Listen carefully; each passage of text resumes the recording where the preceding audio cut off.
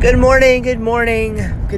Steve Schramm here, the Faithful Business Podcast. I am just so excited to come to you this morning with a story from last night. And I told the guy who I was talking to that I was going to be telling this story. It's just, man, I love it. It's just really interesting how when you talk to people, some of the things you can learn and some of the scenarios that you encounter. And I think there are some teachable things that we can draw out from this conversation I had last night with a new client that I'm about to begin work with on a website project. And I think there is some meaningful nuggets of wisdom to come out of our conversation. Here's at least one of them. So I was talking to the guy, and he has been a math tutor for around 25 years now. Around 25 years. And his students oftentimes call him to thank him and tell him that he has been almost more of a counselor to them than just a tutor on a particular kind of subject. He was actually telling a really fascinating story about how a girl that he helped get into Duke University was chatting with him just yesterday, okay?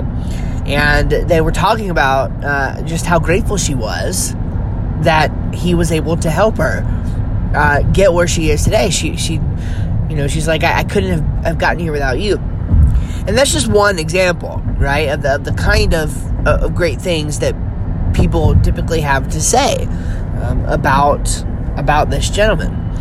And so for the last 25 years or so, he has been a tutor.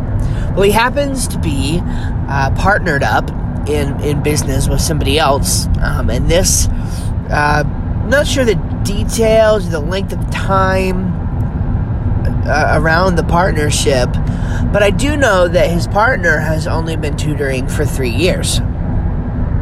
And they are not, struggling, I don't think, but they definitely are at the point where, they're needing to find new clients, and they're needing to find clients who really recognize, excuse me, I'm really tired this morning, apparently.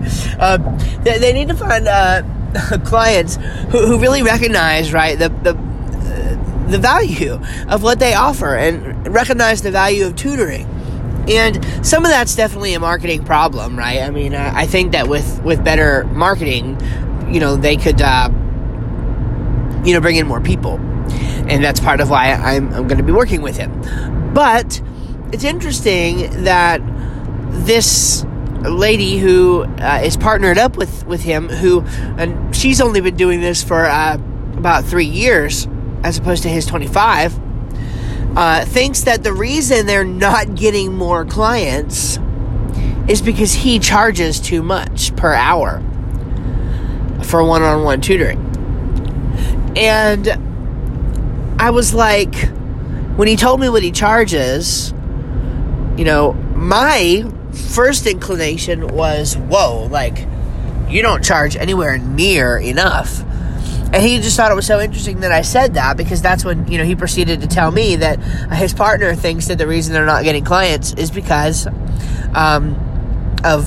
he charges too much. And it's never about that, right? So very, very, very rarely is price the real objection. Even if somebody says price is the objection, you can always pry a little bit deeper. Once somebody understands the value of the offer, in other words, if somebody understands what an offer is, should be valued at, they understand the actual cost, the actual price that you want to charge them within that context. Okay, so I have another client who is working on an online an online learning platform in terms of migrating his tutoring business from being primarily one-on-one to being primarily video-based training. And his one-on-one fee right now is 5 times that of the gentleman that I have been in discussions with. Now, granted, he's in a little bit different market where certainly you can command a little bit higher prices, but it's not going to be that big of a gap. In other words, the gap that exists between their two prices is not justified alone by the geography, okay? Definitely there is some room here for my client to up his prices and to to help people understand the experience. So here's the lesson.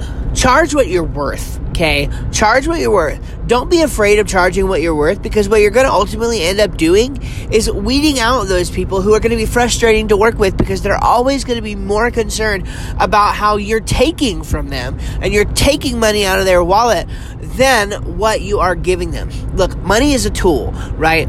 Money is keeping money hanging around for no reason at all is stupid. Now listen, that's not the same thing as saving, right? Saving is not for no reason at all. Saving money and having money put up for a purpose for use later, that is a purpose, okay? So that I'm not talking about saving money. I'm just saying there are some people who would rather have what you are going to provide for them than having that certain amount of money remain in their bank account or in their wallet.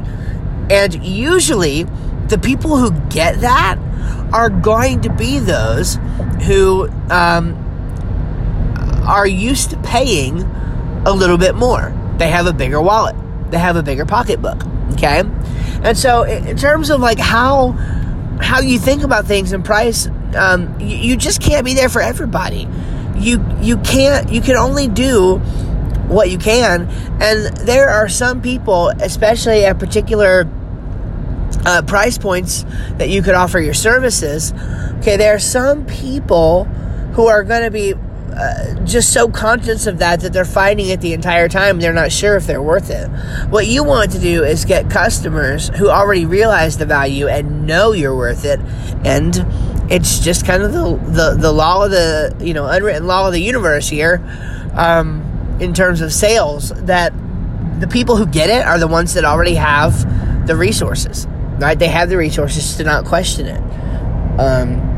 So I just want to, you can't, and here's the thing, like money, like I said, money is just a tool. It's amoral. Like none of us should be in it for the money. If you're in it for the money, whatever you're doing, if you're in it solely for the money, that's going to be a very unfulfilling way to live. Very unfulfilling. I would not recommend that at all.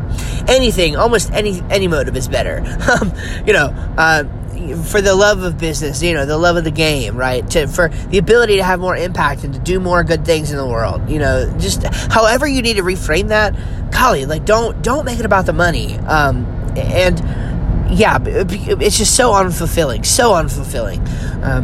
Money is nothing but a means to an end, okay? It allows you to trade, it allows you to exchange your money for the things that other people have and the services other people offer. That's all it is, and that's how it should be used, and that's how it should be thought of. But to do good work in the world, to keep score in business and all that, these are things that require you having more money, and a lot of times they require you marketing to a particular segment of a given audience that has more money, and therefore they understand the value of what you're offering. So charge what you're worth, and I guarantee you, like, the rest is going to take care of itself, but it has to start there. You have to charge what you're worth. That way you command respect for what you do and for what you bring to the table, and you're not trying to fight to get people to see the value. You're going to be marketing to people and discussing to people who already see it. All right? So I hope that's a little bit helpful for you. I hope also that you will tell somebody else about this podcast if you find it helpful. Trying to grow this thing, grow our listenership each and every day so that we can get out there and help more people and, just have a faithful business and encourage more people to serve the Lord and business and ministry and in their nonprofit. However they show up in leadership, we want them to be bold about their faith and be courageous, to stand up for the Lord in the workplace and in the culture in which we live, and that's the goal. That's the idea, and to approach business with an undying faith and tenacity that you can succeed and that you can do good work in the world for the Lord. All right, God bless you. Take care. We'll see you next time.